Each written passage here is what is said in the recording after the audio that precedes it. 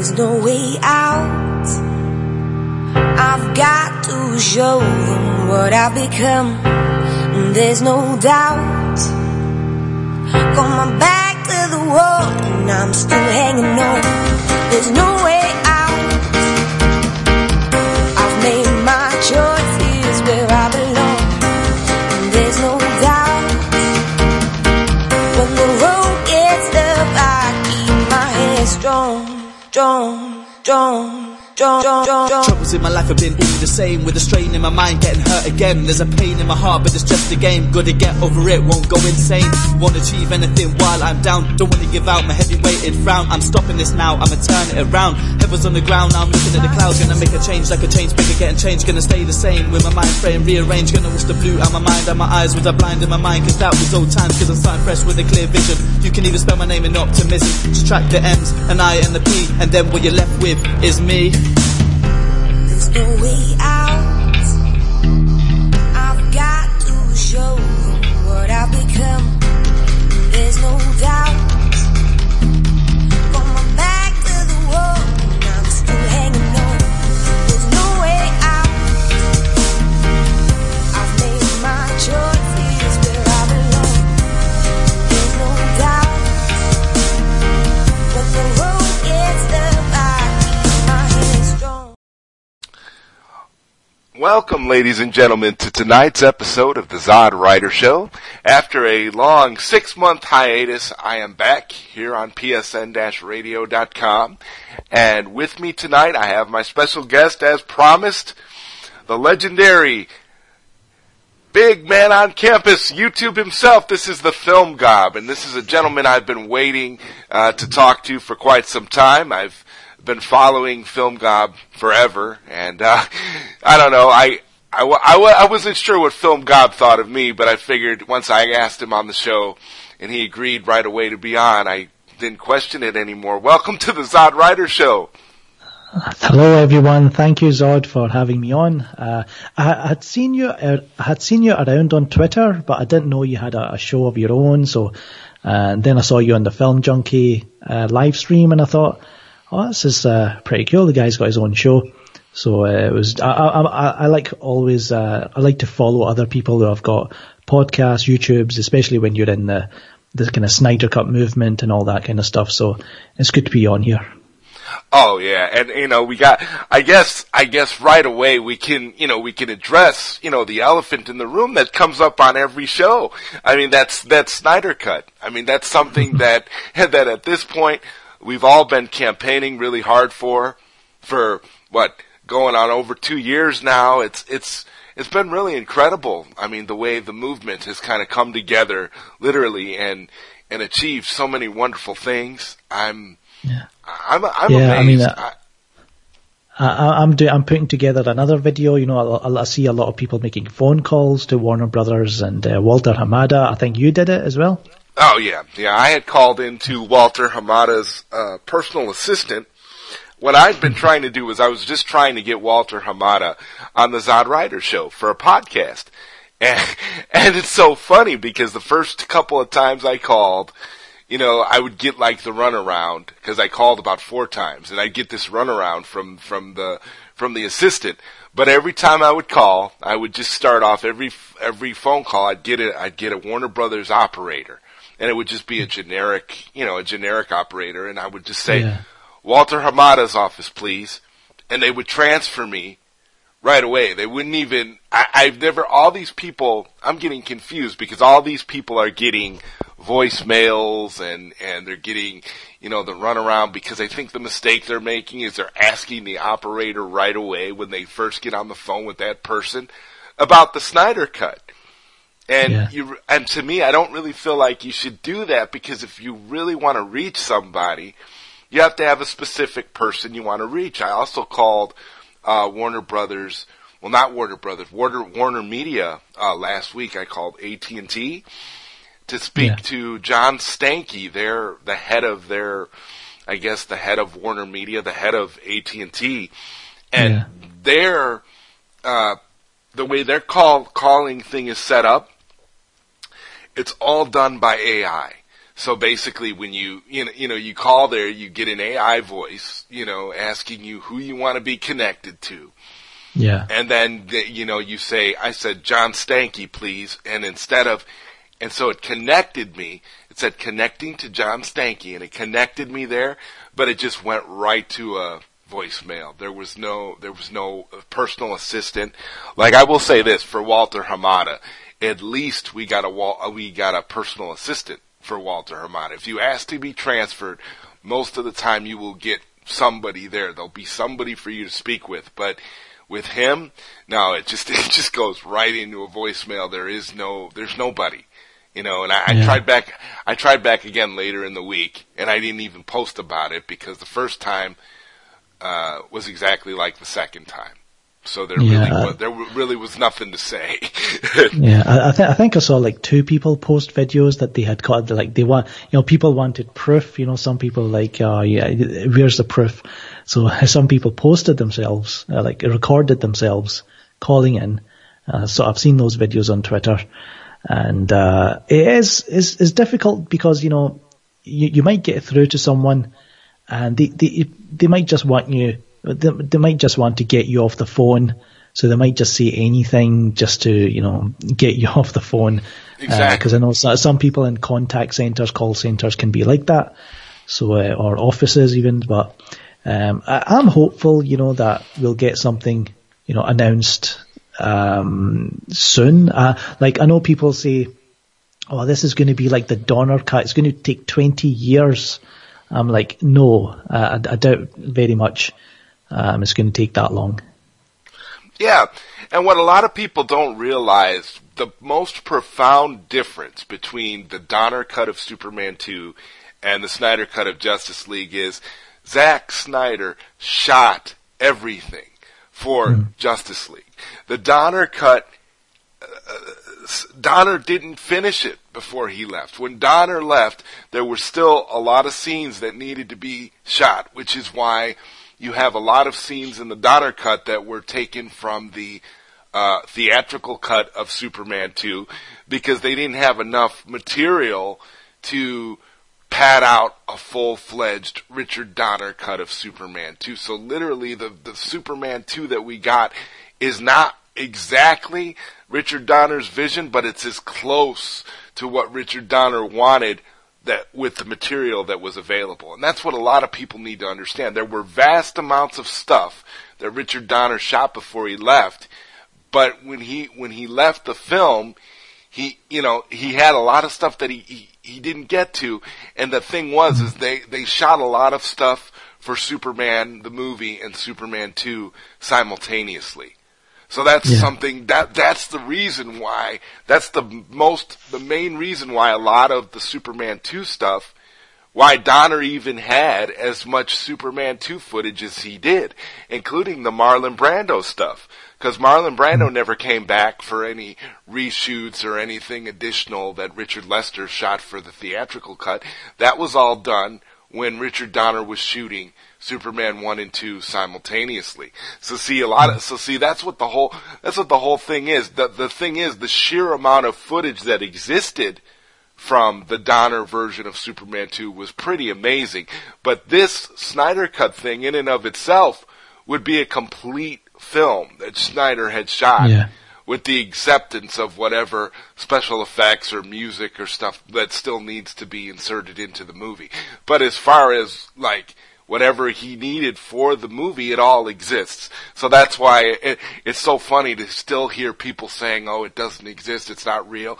Honestly, the Snyder cut of Superman 2 is far more complete than the Donner of Justice League is far more complete than the Snyder cut of the Donner cut of Superman 2.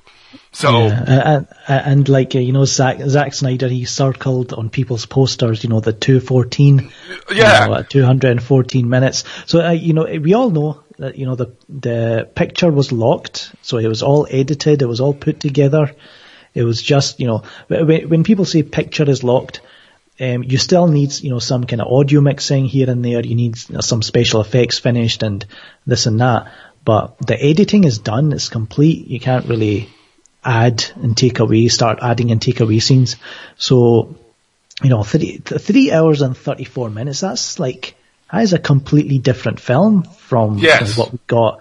And I'm like really, really excited when I heard that 3 hours. And I joked about it on Twitter.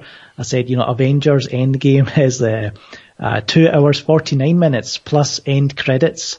And I was like, hey, Snyder Cut is 3 hours 34 minutes. Game over. It's already getting people annoyed, saying, what are you talking about? Well, it's a joke, but in a way, there's some truth to it. Come on. There is some truth to it, and I'm sitting here. I've completely avoided any Endgame spoilers because what I've come to realize is that we're basically getting the Russo brothers tribute album to the Snyder Cut. That's what we're getting here. They're doing a lot of things that are, and there've been a few people on Twitter who have literally posted shots from Endgame that are very, very similar to the shots that Zack Snyder used for Batman v Superman, and there's some things that obviously the Russo brothers are trying to take it take Marvel into a more darker tone, which I said a long time ago. It's going to take Marvel to make dark superhero films acceptable again by the masses. Because after Christopher Nolan, that's when we got killed because of the Avengers, because of the success of the first Avengers movie. Yeah. And that totally wiped away any hope, all the way back then, that wiped away any hope we had of the darker toned superhero films being taken seriously. Look at what's happened with Hellboy. Yeah.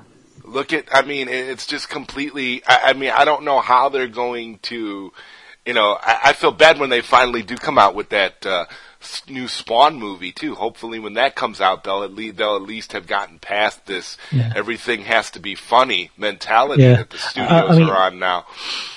Yeah. The thing is, Spawn is going to be like a throwback to, movies like Blade and the original well, maybe not as, fantastical as the original Hellboy movies, but movies like Blade and what other kind of dark comic, Constantine, things like that. Those films were really dark, like hell,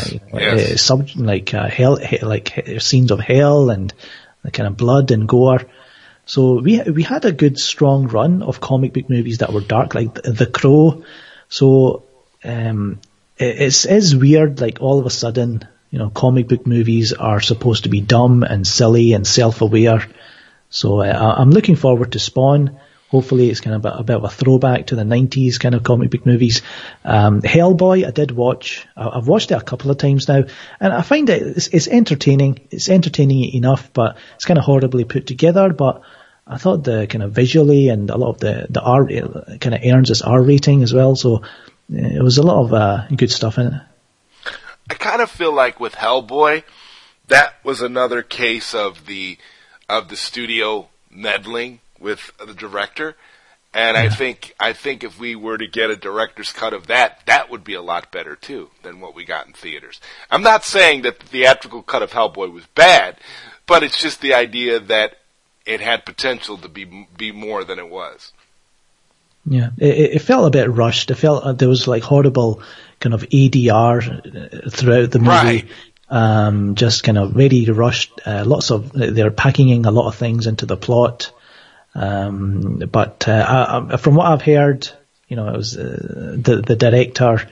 I don't think he was into it that much, and he hadn't done a movie in like 9 years. Neil Marshall is the kind of guy who's done lower budget movies, like The Descent and Dog Soldiers, but that was in the 2000s, So it's been a while since he's directed. I don't think it was the right choice for him. Yeah, I was kind of surprised too when they announced him, but then at the same time, going back to what you were talking about like 90s throwback style darker superhero movies, I kind of was thinking that maybe that's what they were going for when they picked him as the director. Yeah. I mean, in a way, he's, if you look at his kind of resume, his work in the past, and especially when they were saying, it's going to be a more truthful, respecting the source material a bit more. I thought, okay, this could work. But then the trailers come out, and it's still kind of, it's a weird mix of it's supposed to be funny and kind of appealing to the kind of Marvel crowd, Marvel fans kind of crowds, but at the same time trying to be R-rated. So it was a weird mix. Yeah, definitely. It kind of reminded me a little bit of Suicide Squad. Yeah. In the same sense that Suicide Squad, the theatrical cut, and even to some extent the extended edition that they released later on, which to me was kind of worse than the theatrical cut, but I think that it was like they had an identity crisis. They didn't know exactly what they wanted to be as a film, so it ended up kind of being a little bit more flat than it should have been. Yeah, I mean, speaking of Suicide Squad, someone did say, I saw it on Twitter, that they feel that they enjoyed Suicide Squad a bit more than Shazam, and I'm starting to I can kind of see their point. I've been meaning to watch Shazam a second time, but I've just not kind of brought myself to do it. It's an okay film, it's a fine film, but I don't know if there's that kind of family friendly, and it does have its darker moments. It's got its kind of dark, the 7 deadly sins and all that. But I thought Suicide Squad, because of its kind of soundtrack and its characters, the cast that they had, I think there was a lot more interesting things going on in Suicide Squad than there is in Shazam. Yes, I would say that Suicide Squad is a far better film than Shazam, in my mind, even in the edited state that it's in.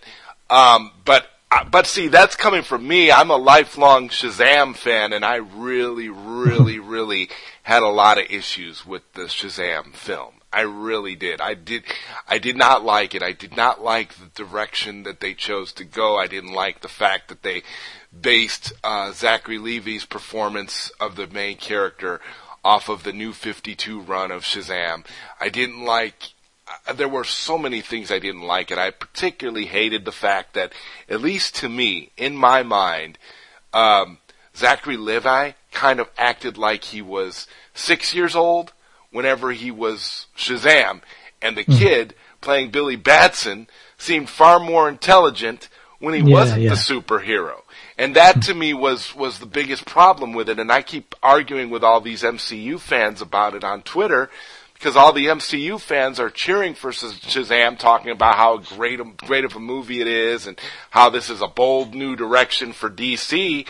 And I'm just like, no, Shazam might as well have been an MCU movie. That's why you guys like it so much, because it has that same, humor first mentality. Everything has to be funny. I mean, there were dead serious scenarios happening in that Shazam movie, and you're seeing like that scene where you're seeing the bus fall, that Shazam is responsible for the bus.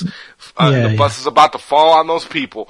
And I remember when I saw it in the theater, that scene was horrific, and people were kind of quiet during the scene, and then the moment Shazam opens his mouth and says something quippy and funny, then all of a sudden it turns into a comical scene.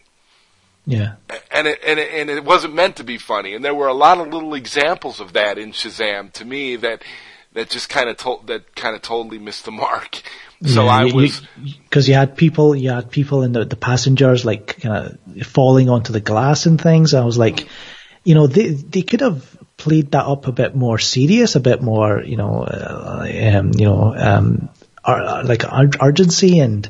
But it was kind of very soft, and you would have to change the whole movie. The whole tone of the movie would have to kind of change to take that a bit more seriously. So it was a strange kind of mix of how far do we go with certain scenes, and it's kind of struggling at the box office. I think it's going to pass finally. It's going to pass 300 million worldwide this weekend, but I don't think it's going to reach 400. But it really, at this point, I don't think it really has to be as big of a hit because it had a lower budget than the other films, didn't it? Sure. I think it was a lesser budget than, say, something like Aquaman and this is my thing. I mean, after Aquaman, I'm like, okay, I honestly tolerated Aquaman. That's how I feel about it. Like, I tolerated the movie, and there were a lot of things I liked about it. There were some things I didn't like about it, but I felt like Aquaman was a much, much better, more well-rounded film than Shazam. Shazam for me was all over the place, and I kind of felt like they also had an identity crisis in that movie, because there were a lot of things where they were trying to go for something serious. But I think I would have respected them more if they were going to make Zachary Levi the, bumbling idiot that they made him when he was wearing the suit. They might as well just went full-on parody and made the movie a complete comedy. I don't know why they didn't do that. They might as well have gone that direction, because that's what that was the dominant tone that was playing throughout the movie. Even when they were doing serious things, it was coming off as comical anyway. So I really was kind of I laughed during the scene where the big baddie walks into the boardroom and throws his brother out the window. I thought, my goodness, that they should have played some Benny Hill music when he walked in and he just started, the way he was acting. He was so cheesy, and, the mustache twirling villain, it was just, to me, I was getting tore up on Twitter about that by the MCU fans, I'm the asshat because I don't appreciate the lighter tone that DC is taking now. Yeah, I mean, the MCU fans, they can go, oh yeah, Shazam's great, and this is a step in the right direction. Well, just wait until Joker comes out, and just wait until Birds of Prey comes out, and then they'll go back to crying about how it's too dark, how it's too violent. So it's never ending with those guys. But I don't mind DC. Like, I knew, Zack Snyder, you're not going to get directors who can match Zack Snyder's kind of level, or his kind of his tone that he goes for, or that can match his ambition. So I always knew that there were going to be DC films that are, lighter or funnier, or a bit more free for the directors to take their movies in a different direction. So I don't mind seeing Shazam and then seeing something like Joker later this year. So I'm okay with that. Yeah, I see, and I think Joker, by all accounts, looks like it's going to be a pretty decent film. I mean, it really looks like they are, and I like what you were saying, because to me, Joker will be like the polar opposite of Shazam. Yeah. And I think what DC is trying to show now is that they're trying to show, well, we've got something for everybody. We're not just trying to appeal to one demographic or market here. We're going to be all over the place. The DCEU is going to be all encompassing. And in a lot of ways that's good, but then in a lot of ways that's bad too, because one of the things that a lot of people now, the people that have kind of come around on the idea of a Snyder cut of Justice League, are saying is that at the very least, love Zack Snyder or hate him, at least Zack Snyder had a consistency in terms of tone when it came to his films and the story he wanted to tell. And that's one of the biggest things that you don't see with DC now. It's like between Aquaman and Shazam, there's a difference, a huge difference. You're looking at, you're saying to yourself, well, wait a minute, I don't remember Aquaman being this funny. And then I think there was somebody on Twitter who posted all of the comedic scenes that were included in Aquaman, and I remember you go back and you watch it and you're like, oh my God, I really did not remember those kinds of things didn't stand out for Aquaman the way they do in Shazam. So I kind of feel like, at least with Aquaman, it was a better balance of different tones, and of course it took the serious stuff seriously, and it took the epic stuff epically, and the funny stuff was just thrown in there here and there.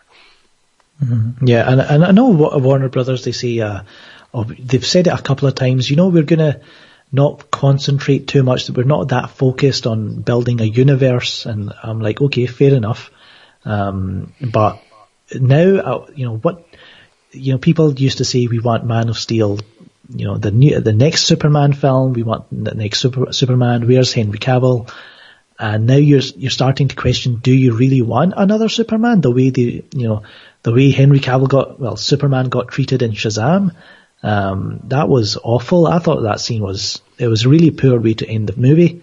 What do you trust this Warner Brothers to make a Superman film without Zack Snyder? The only way I'd be happy if Zack Snyder the only way I'd be happy for a Superman film is if someone like Zack Snyder came back, or someone on his level. Absolutely, and like you said, there are very few directors who have that kind of vision and that kind of dedication to the craft that would be able to bring it out in that way. So it would be tough. I mean, I don't know. Maybe Christopher Nolan could do it. But, oh yeah, definitely. But other than that, I don't really know who I would pick, for Superman if it couldn't be Zack Snyder. And you made the perfect point about the final scene of Shazam with the way Superman was treated. There was no reason in the world why that scene should not have featured Henry Cavill. I mean, come on. You really, if that wasn't a confirmation that chances are that Henry Cavill will never play Superman again, I don't know what is. Because I think that was the perfect opportunity, and it was such a small scene too, that you really, and my thing was, what I found more disgusting was the fact that they used the Donner Superman music for when he walked in the cafeteria. I think that should alarm those of us that want Snyder more than anything else. Yeah, because they could have I didn't notice it, to be honest. I thought I heard it, and then people, after, I saw the reaction on social media, people were saying, "Oh yes, definitely the Donner theme," but I can't be sure. I would need to watch it again. Yeah, it's definitely the Donner theme. And I would so when I heard that, I was like, well, see, there you go. So if we get another Superman movie, the alarming thing is these same MCU fans that are on Twitter celebrating Shazam are quoting and saying things like, "This is how a Superman movie should be." And when I'm seeing stuff like that, I'm getting nervous, because that would be the last thing that you'd want for a Superman movie. You go from something epic like Man of Steel and Batman v Superman to getting a farcical Shazam-like Superman movie just to please these masses that want to laugh and make love to their popcorn. I don't know. I'm completely confused. I'd be like, wow, that's what you want from a Superman movie? Yeah, it's strange. I mean, I don't think they actually care. I think they just kind of say these things to kind of have a dig at DC fans. There's no way they actually want a Superman movie like that, because they got Superman Returns, which was, kind of classic Superman, or which everybody complained about. Yeah, too, by the way. Yeah, Superman Returns. So that was made to fit into the Christopher Reeve movies, and it wasn't very good, and it was a bit of a flop as well. I think it turned out. It just goes to show what happens when you come around and you do like a tribute film to some classic films, like the Donner films. You take a director that comes in and he's basically told, okay, beat for beat, we need you to replicate what happened in Superman the movie, but we need you to put a modern aesthetic on it. And that's what you got with Superman Returns. And I don't think any director, I really don't think any director could have did that. I think in this day and age, we required a new Superman altogether, separate from the Donnerverse, which is why it baffles me so much why they would, cling to nostalgia so much and and use, Donner Superman music in Justice League and use Donner Superman music in Shazam. And why do that? You want to move away from that. Even if you want your Superman to be nostalgic, he's still the same character. He can still have some of those elements from those other films and other stories, but Superman's got almost 100 years of material to mine from. You don't need to keep going back to this one live action iteration of the character. I know it's beloved, but if you were going to do that, you should have just continued in the Donnerverse. Yeah. And you've got to kind of question as well, what's the point of bringing out a Shazam movie? Like, I know it's kind of pointless asking it now, but I don't get it. Like, what are they building towards? I know they say they're downplaying the kind of universe side, but they had Superman in Shazam. They had the kind of Batarang and the reference to the Superman bullet. I did actually laugh at that scene when he drops the bullet down the drain. I thought that was quite funny. But it's things like that. I can't imagine a Henry Cavill Superman and a Zachary Levi Shazam in the same movie, like a Justice League movie. I'm kind of dreading seeing that. Yeah, and depending upon how it's played off too, because again, Zachary Levi, he plays Shazam like a 6-year-old. He doesn't play Shazam like a 14-year-old kid trying to live up to being a hero. He plays it down like he's playing a little kid. And I think it's insulting to fans of the character of Shazam. And, because we all know if you've gone back and you've read old Shazam comics and you've seen old adaptions, that's what the kid does. The kid tries to live up to being a superhero. He doesn't just suddenly lose all of the sense that he has and starts acting like basically, I want to say it seemed like Zachary Levi was fanboying over himself in the suit. That's what it felt like to me. Like he just was so excited to be playing that character that you couldn't take anything that he said or did serious because he was just having fun. He was just enjoying being in the suit, enjoying being the character. And that's fine if that's the kind of movie you're trying to make. That's why I say I think they should have gone just full comedy. They should have just did like a full parody, and then you know that's what you're getting. You're getting a straight up comedy. You're not getting anything else, and everybody could have gone into it laughing and knowing that that's what they were getting. But that's not what they did with this movie. So I don't know. I'm. Do you think they'll go into a sequel? Do you think they're going to greenlight a sequel quick? Oh yeah. I bet you, man, that we're going to get another Shazam movie before we get a Man of Steel 2 or anything else with Superman. Guaranteed. And even if we do get another Superman movie, and I hate to be, pessimistic like that, but I feel like even if we get another Superman movie, it's not going to be with Henry Cavill. It's going to be a different actor altogether. Because they're playing so many games that at this point that would have been the confirmation for everybody though if Henry Cavill came out in the suit in the cafeteria. That would have been, and I don't know if I even believe the rumors because they said that there's rumors and I don't know if this is true. Maybe for a fact, but from what I read, they did shoot the scene with Henry Cavill, but they didn't use it because they didn't have his contract negotiations worked out. But then I read conflicting reports that said that they never could film the scene with Henry Cavill because he had scheduling conflicts. So I don't know which one is true. I mean, but I did hear both. I'm sure I saw a picture of his agent and him, Henry Cavill, in his suit, like a silhouette of them on set. And I think that was supposed to be in reference, like that was the picture taken at the Shazam shooting. So, I don't know what to believe. I mean, I'd like to believe that he shot the scene, but even if he shot the scene, to not include it is not a good omen for those of us that want to see Henry Cavill back as Superman.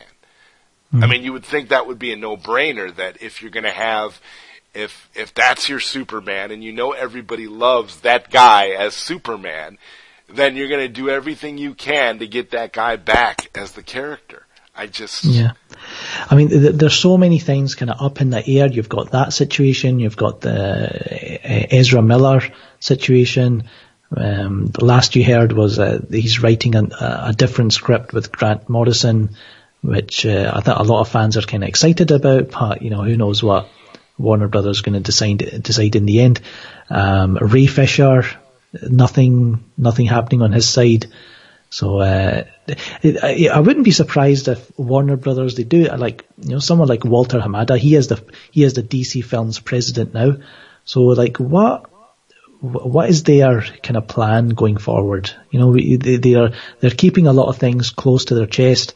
And when it comes to the Snyder Cut, if you look at the way things have been kind of, Zack Snyder's been, I'm sure he's been told that it's okay. You can tell these things to your fans. You can give them little things here and there. Tell them, you can set up the Snyder Con, and, I'm sure he was allowed to say those things, especially about the original Justice League plan, and maybe kind of get in there and maybe troll Marvel and the Russo brothers. What do you think about that? I think so too. Yeah, because I heard that Walter Hamada is the guy who gave those details about the Justice League plan to Kevin Smith. That's what I heard. Oh, okay. Well, and also, this is something that I heard a long time ago. I heard that Walter Hamada is a Zack Snyder fan, and that Walter Hamada is in favor of Zack's original vision for the Justice League. So with that all being said, I mean, who knows under Hamada how much control? I mean, obviously Hamada didn't have control at the time when Justice League was being released.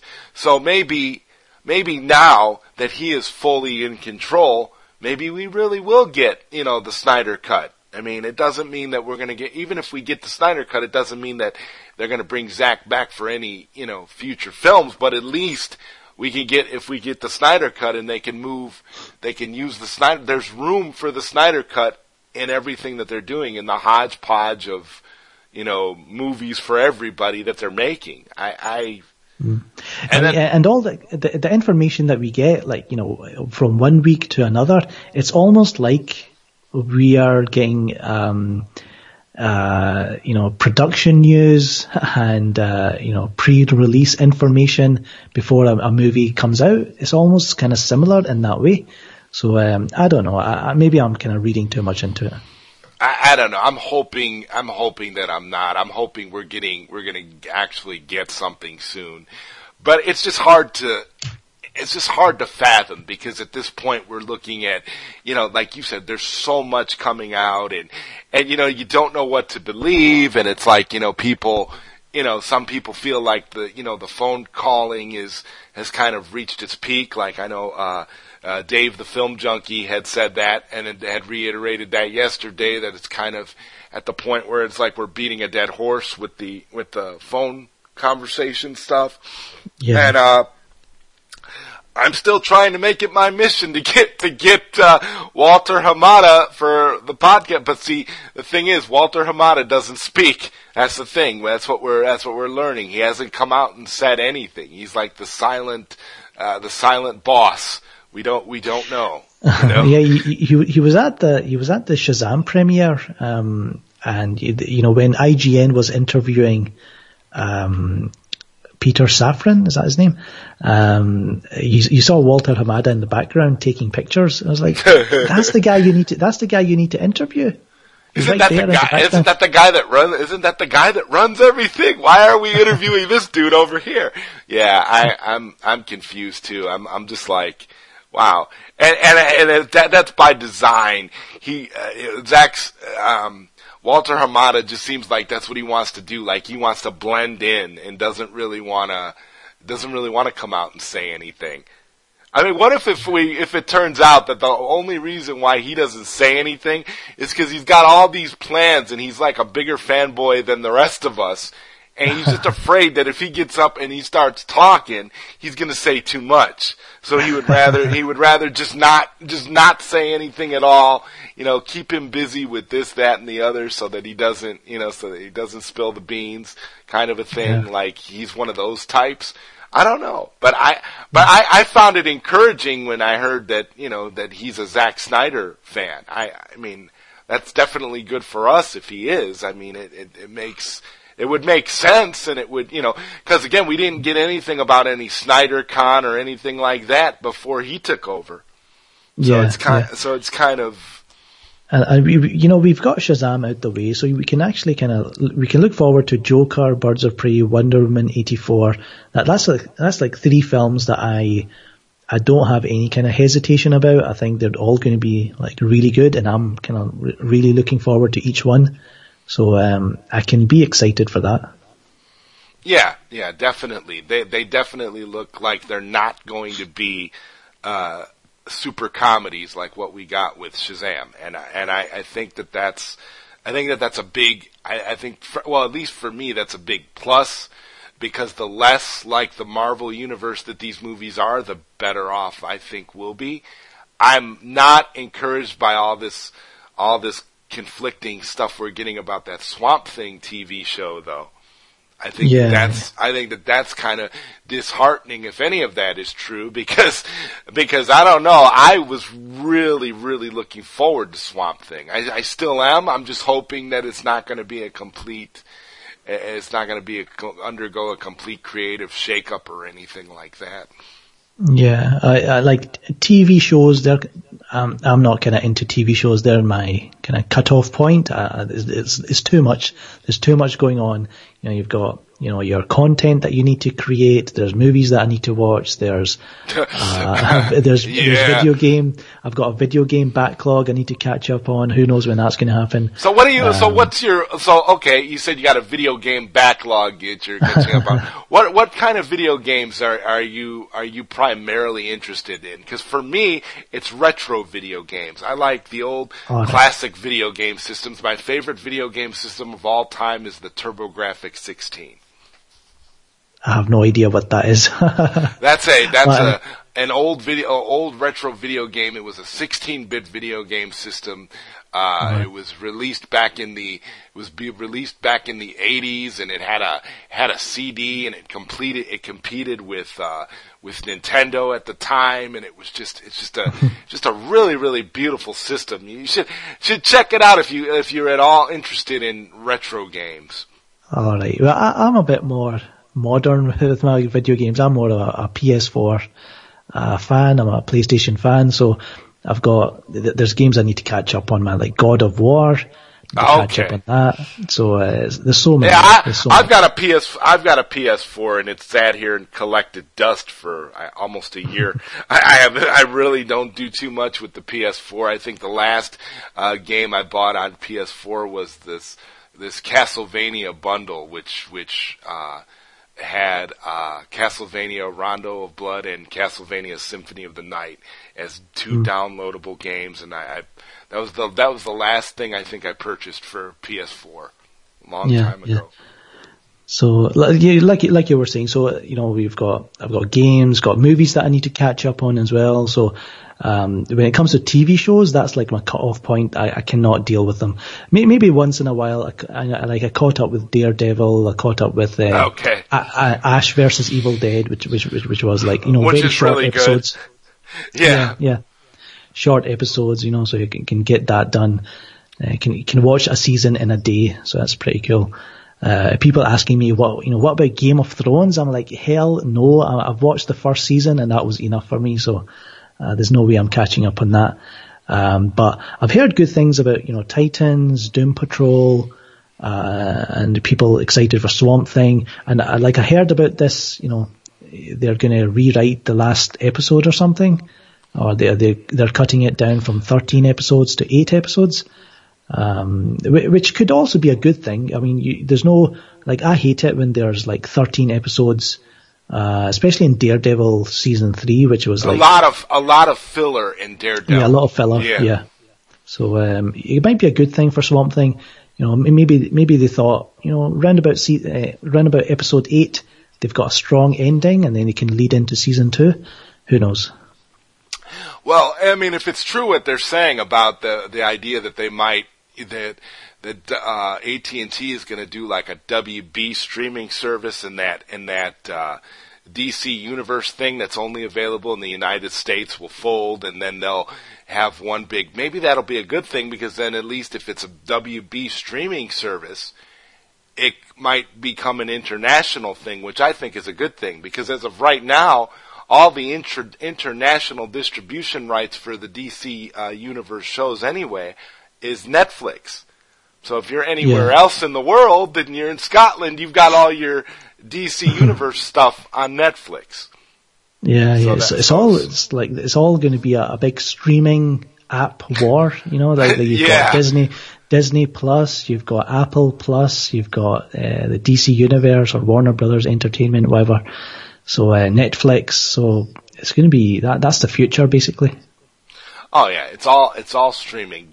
Your content of, and this is where I feel almost like even like owning digital movies. I kind of feel like that's going to come to an end too at some point, because it's going to be all up to you to get the right streaming services to see the content that you want to see. And in a lot of ways, it kind of makes sense, because there's really more content out there now than that which we can actually sit there and consume in one lifetime. I mean, think about I love what you pointed out about you being a content creator yourself. You're putting content out there, you're adding to this stream of endless amounts of content that exists.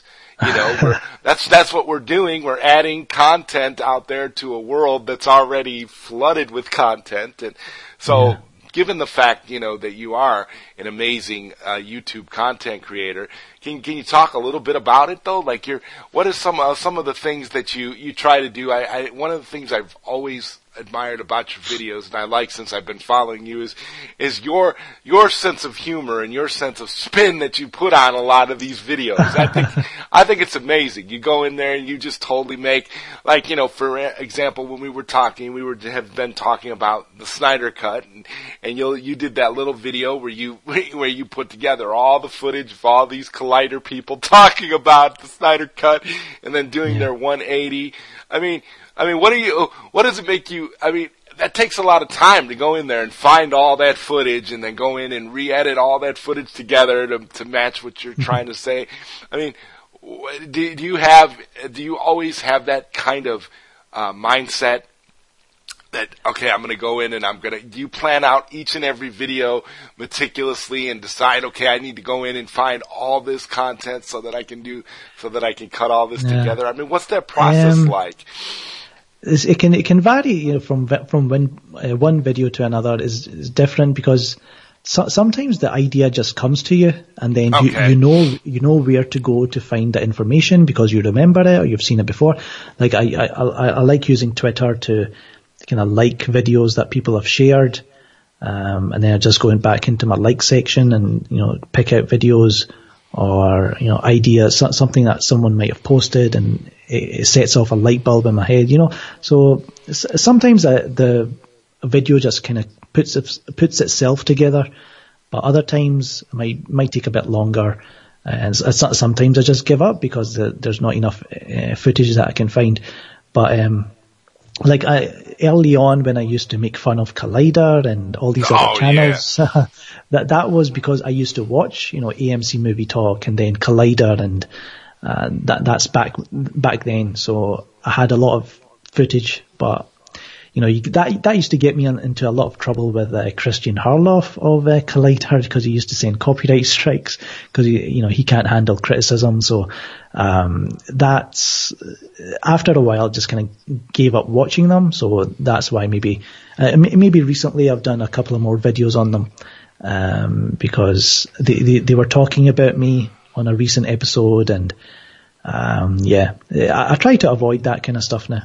But people, I know my kind of sense of humor it can be, sometimes it's misinterpreted because I have characters on the show as well.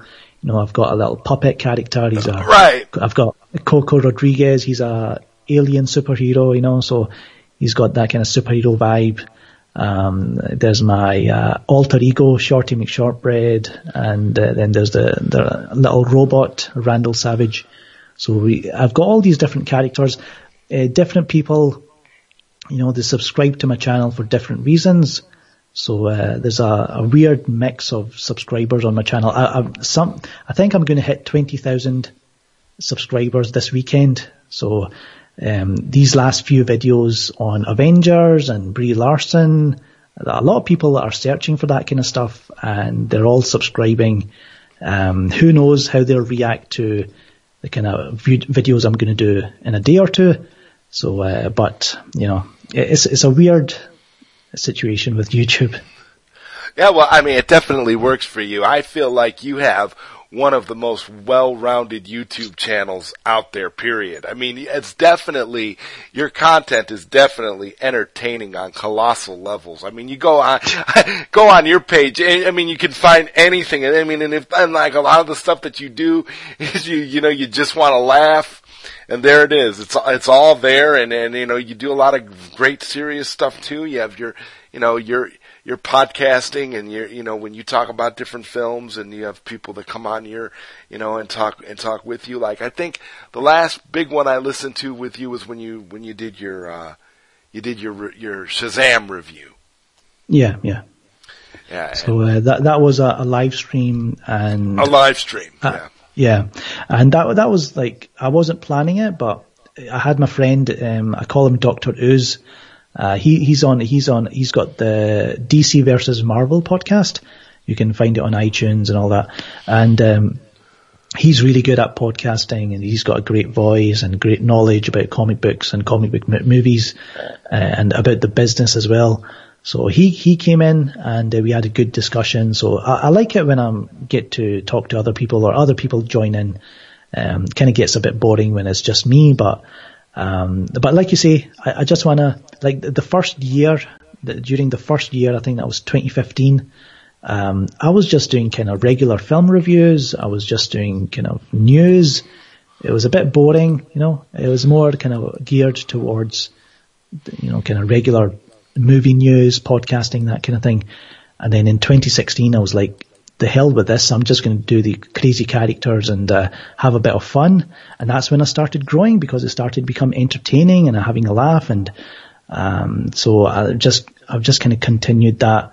And so anyone who wants to be a YouTuber, just be entertaining and have a laugh, take some risks, and you'll probably find your audience. It takes a while to find your audience, but I don't even know if I have a kind of a set audience right now. So, because like I say, I'm getting subscribers coming in from different reasons. Yeah, exactly. And you know what? I kind of look at it like this. It doesn't matter where your subscribers or followers come from. It really doesn't. The fact that they're there is a wonderful thing. And you know that you're doing something right when they keep coming. So that's pretty epic. That's and then you awesome. Get your hate, once you know you've got some haters as well, then. Oh yeah. Yeah, I love it. I love that too. I love that. That's a really great thing, because you learn to love your haters. you know, because it's the idea of trying, when you learn that you really are nothing you do is going to convince them to like you, but they're still paying attention to all your stuff. So there's really no difference. I mean, you're still watching, you're still paying attention, you're still, interested in what I'm doing here. So it's, that's on you. Yeah. I don't know. But, sure. But it's all amazing. A lot of great stuff we're looking ahead to now. Since we've got Avengers Endgame coming out, and after Endgame, it's like, I think everything will be, pushing outside of the DC stuff. We'll be thinking about Star Wars. Where are you on the trailer right now? Are you excited for the upcoming film, or are you? I don't have any plans to watch Avengers, so I would say I'm a little bit excited for Star Wars, so that there is that. I don't plan to watch Endgame, no interest in that. But I'd like to see what J.J. Abrams and Chris Terrio, I'd like to see how they salvage this franchise.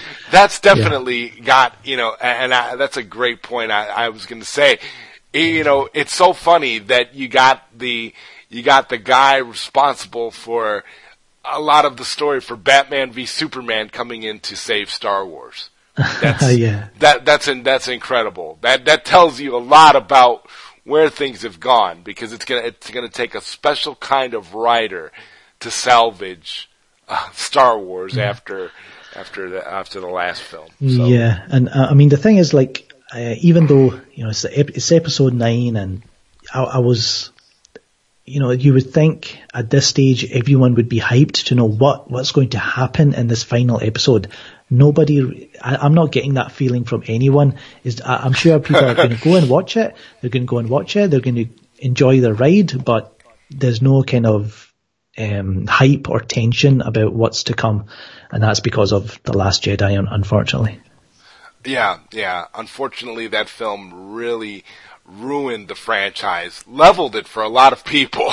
I mean, it's just, and it's amazing how they started off so strong with The Force Awakens. I mean, the hype for the Last Jedi after The Force Awakens was absolutely incredible. Yeah. And apart from that, I'm looking forward to Godzilla, John Wick, Chapter 3. So that's probably 2 summer movies I'm looking forward to. Yeah, sounds great. I'm with you there. I'm looking forward to both of those as well, and and then Star Wars, to see how they salvage the franchise at the end of the year. I'm kind of hoping maybe we get a Snyder cut in theaters for a while before the end of the year. I'm hoping, but that would be, all the Christmases come at the same time. That would be amazing. Absolutely would. It would be, and that's why it's like, yeah, we got so many of us. We've got thousands, maybe even millions of us that are hoping for that. But who knows? I don't know what to make of any of it. I'm hoping that even with the phone call stuff and all the little campaigns and things we've run, I just hope that they're going to take it seriously and at some point release that Snyder cut. And there's another campaign we're doing on Monday, Tuesday. Yeah, the video campaign. Yeah. Yeah, the little video campaign. I'm going to be recording my little video too. I actually, generally speaking, I'm not a video guy, but for this, I'll do a little video. It's like, hey, everybody do their part and show that we're faces, that we're real people. Yeah. Not just Twitter handles and voices. Yeah. Yeah. But you know what? I am so thankful that you came on tonight. It's been a pleasure speaking with you, Film Gob. I've been excited. I was so excited to do this, and I'm just glad we were able to work it out. It's been wonderful having you.